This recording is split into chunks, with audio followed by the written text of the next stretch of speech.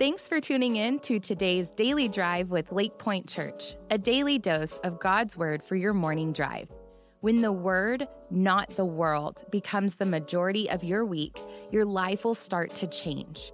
For that reason, our prayer is that God will speak to you through today's devotional.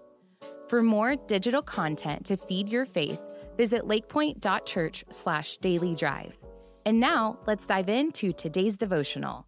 Hey, hope you're having a good day, and thanks for tuning in to the Daily Drive podcast, where we spend a few minutes Monday through Friday just trying to get to know God a little better.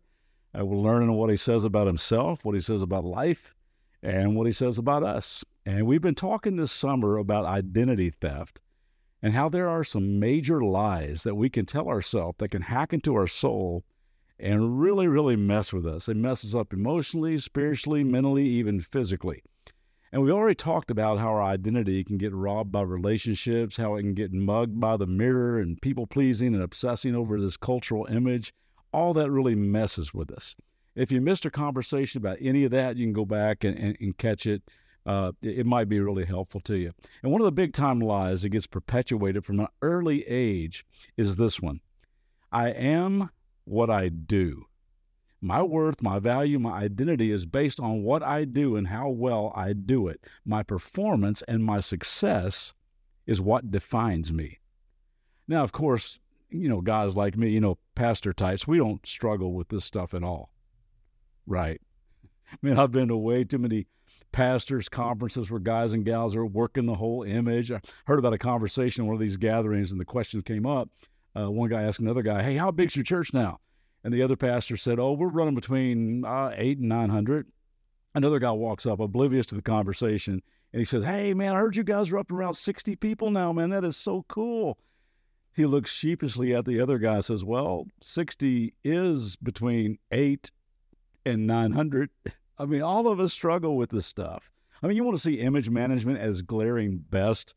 Show up at a 10-year or a 20-year class reunion.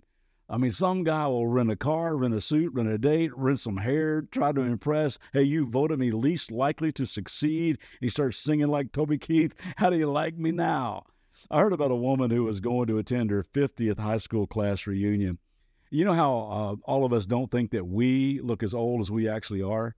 Well, she walks into the room and she thinks, there must be some mistake. This cannot be my reunion, my class reunion, because this room is just full of a bunch of really old people. So she asked this old guy by the door, said, excuse me, is this the class of 1969? He said, well, yes, it is. She goes, well, I guess this is my class. He says, oh, really? What did you teach? I mean, all this image stuff and all these games we play, and it all starts, these expectations about performance and success starts very early in our culture. I mean, have you ever sat at a park or a playground with toddlers running around and listening to the parents' conversations, like, when did she start walking? Oh, at 2 weeks. Really? Well, when he start talking, right out of the womb, he can say his ABCs. Oh, she can too, in 3 languages. I mean, it's just crazy. I've played and coached sports most of my life, and I've seen how so many parents are living their own unrealized athletic dreams through their kids. And they get hyper competitive. They're yelling at refs. They're questioning coaches' decisions, so driven not to be embarrassed by the performance of their kid that they end up embarrassing their kids. I got a buddy who has a son, very good basketball player, went on a D1 basketball scholarship. When he was 15 years old, he was playing in an AAU tournament, one of those elite showcase tournaments where college coaches show up to watch and evaluate. This kid on the other team got 2 technical fouls and got thrown out of the game. His mom ran out of the bleachers and started screaming at the ref, you can't do that. He's my franchise. He's my franchise. I mean, how would you like to carry that pressure as a kid? And the pressure put on kids at school for performance and grades and scholarship, it's overwhelming sometimes. Now, don't get me wrong. I think you ought to do your very best. In fact, it honors God when we excel in our uniqueness. And I really do like those bumper stickers that say, proud parent of an honor student. But I'd like to see one that said, my kid did his best, got a C, and I'm just as proud. See, the message is this: win at all costs.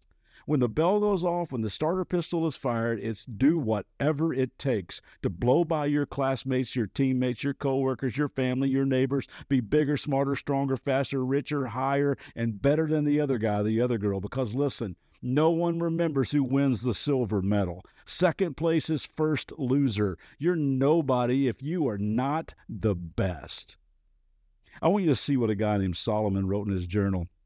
I think he totally nails it when he says this in Ecclesiastes 4:4. Then I observe that most people are motivated to success by their envy of their neighbors.